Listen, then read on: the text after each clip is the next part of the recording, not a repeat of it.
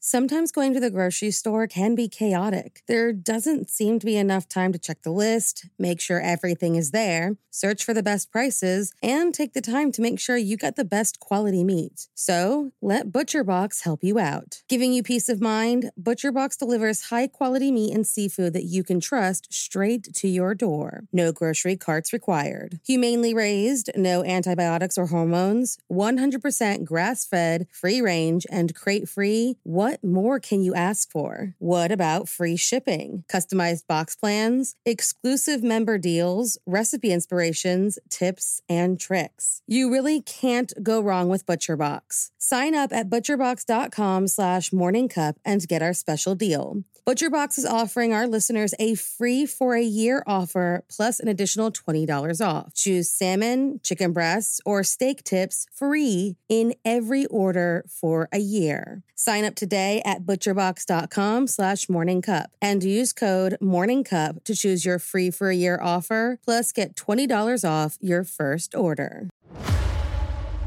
In the 1970s and 80s, a monster hunted the Connecticut River Valley. 7 bodies found, 1 survivor, and no suspects. I'm Jane Borowski, host of Invisible Tears. I was 7 months pregnant and stabbed 27 times, and I survived. My story didn't end that frightful night. This attack on me physically and mentally lingered for years. I'm Amanda Bedard, and I'm Jane's life coach and co-host of Invisible Tears. Jane is ready to share her story, and not just about her attack, but her healing process afterwards. As a platform for truth and healing, we are on a mission to help others that suffer from PTSD and help bring awareness to mental health issues. To hear my story and others, you can find Invisible Tears wherever you listen to your favorite podcast.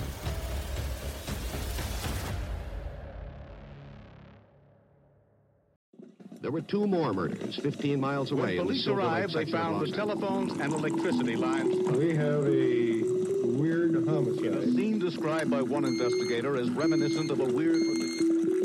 Couple murdered. One may never know how they will react to motherhood until the child is placed into their arms. Some take it with stride, while others fall into a depression that, as we are learning, is increasingly common amongst new mothers. On November 22nd, 1965, a mother suffering from the all-too-common and sometimes dangerous depression took her children to a bathtub and ended their young lives. So if you like your coffee hot but your bones chilled, sit back and start your day with a morning cup of murder. Maggie Young had been, according to her husband James, showing symptoms of depression pretty early on in her journey into motherhood, though he claimed the descent was a slow one that went relatively unnoticed until it manifested into something much more dangerous.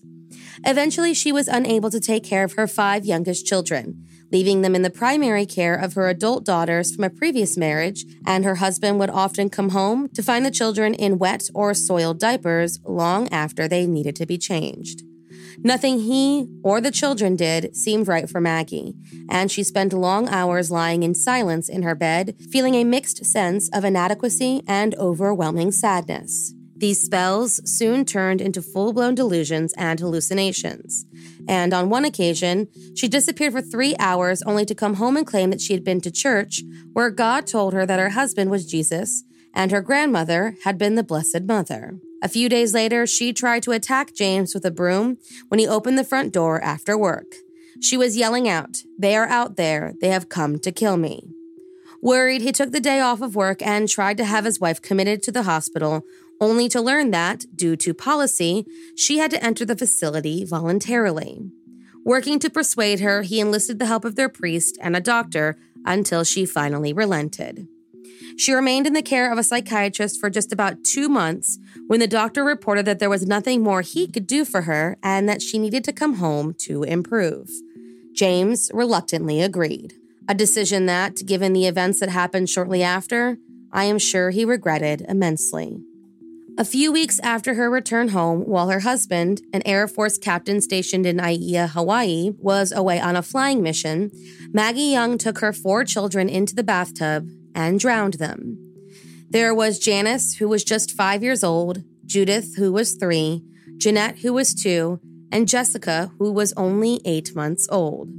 She placed their naked bodies neatly on the twin bed and then walked to the Alva Scott Elementary School, pulled her eldest son out of class, walked him home, and straight to the bathroom like his sisters. He was just 8 years old. Shortly after she finished laying out her son's body, Maggie called a family friend named Elaine Marshall who lived in Honolulu. According to Elaine's testimony, Maggie asked her what the penalty for murder was in Hawaii. And when Elaine asked what was going on, Maggie replied, "I killed them. I killed them all. They were crying. They were crying and I couldn't take care of them all. They were sick and they were crying." Elaine called the police and, immediately after arriving at the home, Maggie confessed to murdering her 5 children, a slaying that, to this day, remains one of the worst multiple slayings in Hawaiian history, and the largest by a member of the same family. The 38-year-old was immediately arrested, and when the news of the murder spread, the Hawaiian community reeled. Many found it difficult to understand a mother killing her children in such a personal manner. But with her story came a highlight on the dangers and desperation that comes with postpartum depression. The illness was, for the first time, looked into a little bit more seriously. A small silver lining in an otherwise devastating story. James Young, who prayed for his wife to come home when she spent those 2 months at the hospital, blamed himself for his children's murders. He said he wished he had prayed for her recovery, not just her return. Despite the fact that there was no denying she committed the crimes, Maggie Young was only charged with the murder of her only son. Given her mental state and her hospitalization, Maggie was appointed a psychiatrist to determine her ability to stand trial. This doctor came back saying she was acting under, quote, a diseased and deranged condition at the time of the murder, and was deemed unfit to stand trial. She was, instead, committed to the Hawaii State Hospital in 1966. During the treatment process, Maggie started to feel the true magnitude of what she had done. It became too much, and after escaping to a chicken shed on the hospital grounds, Maggie hanged herself inside of the shed. After his wife's suicide, James Young moved to the mainland and spent the rest of his life mourning the loss of his family. He later remarried but never had any more children. He said that, in the end, he blamed Maggie's illness and not her for what happened to his children, standing by her until the very end. He said, quote, in her mind, she removed the children from a cruel world and had sent them to a far better place to be with God. And I think that the proof that she truly believed this is demonstrated in the fact that as her treatment slowly returned her to reality, she began to realize that what she had done was terribly wrong, and eventually she could no longer live with the terrible truth. James Young kept to himself until the news of Andrea Yates' family skyrocketed into the media. Seeing the tragedy happen to another family, he knew he needed to become an advocate. Russell Yates later reached out to James, feeling as though he was the only man on earth who could truly understand his situation. The conversation was proof to James that he needed to bring more attention to postpartum depression and its devastating effects, calling for the medical community to recognize the condition earlier and help a mother before it can develop into psychosis and paranoid schizophrenia, as it had with Maggie.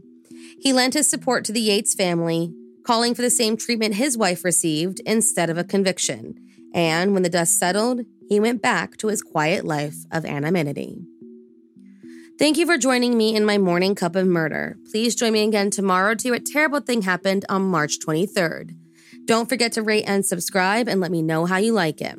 If you want to help support the podcast, there's always Patreon or just sharing it with your true crime obsessed friends. And remember, stay safe.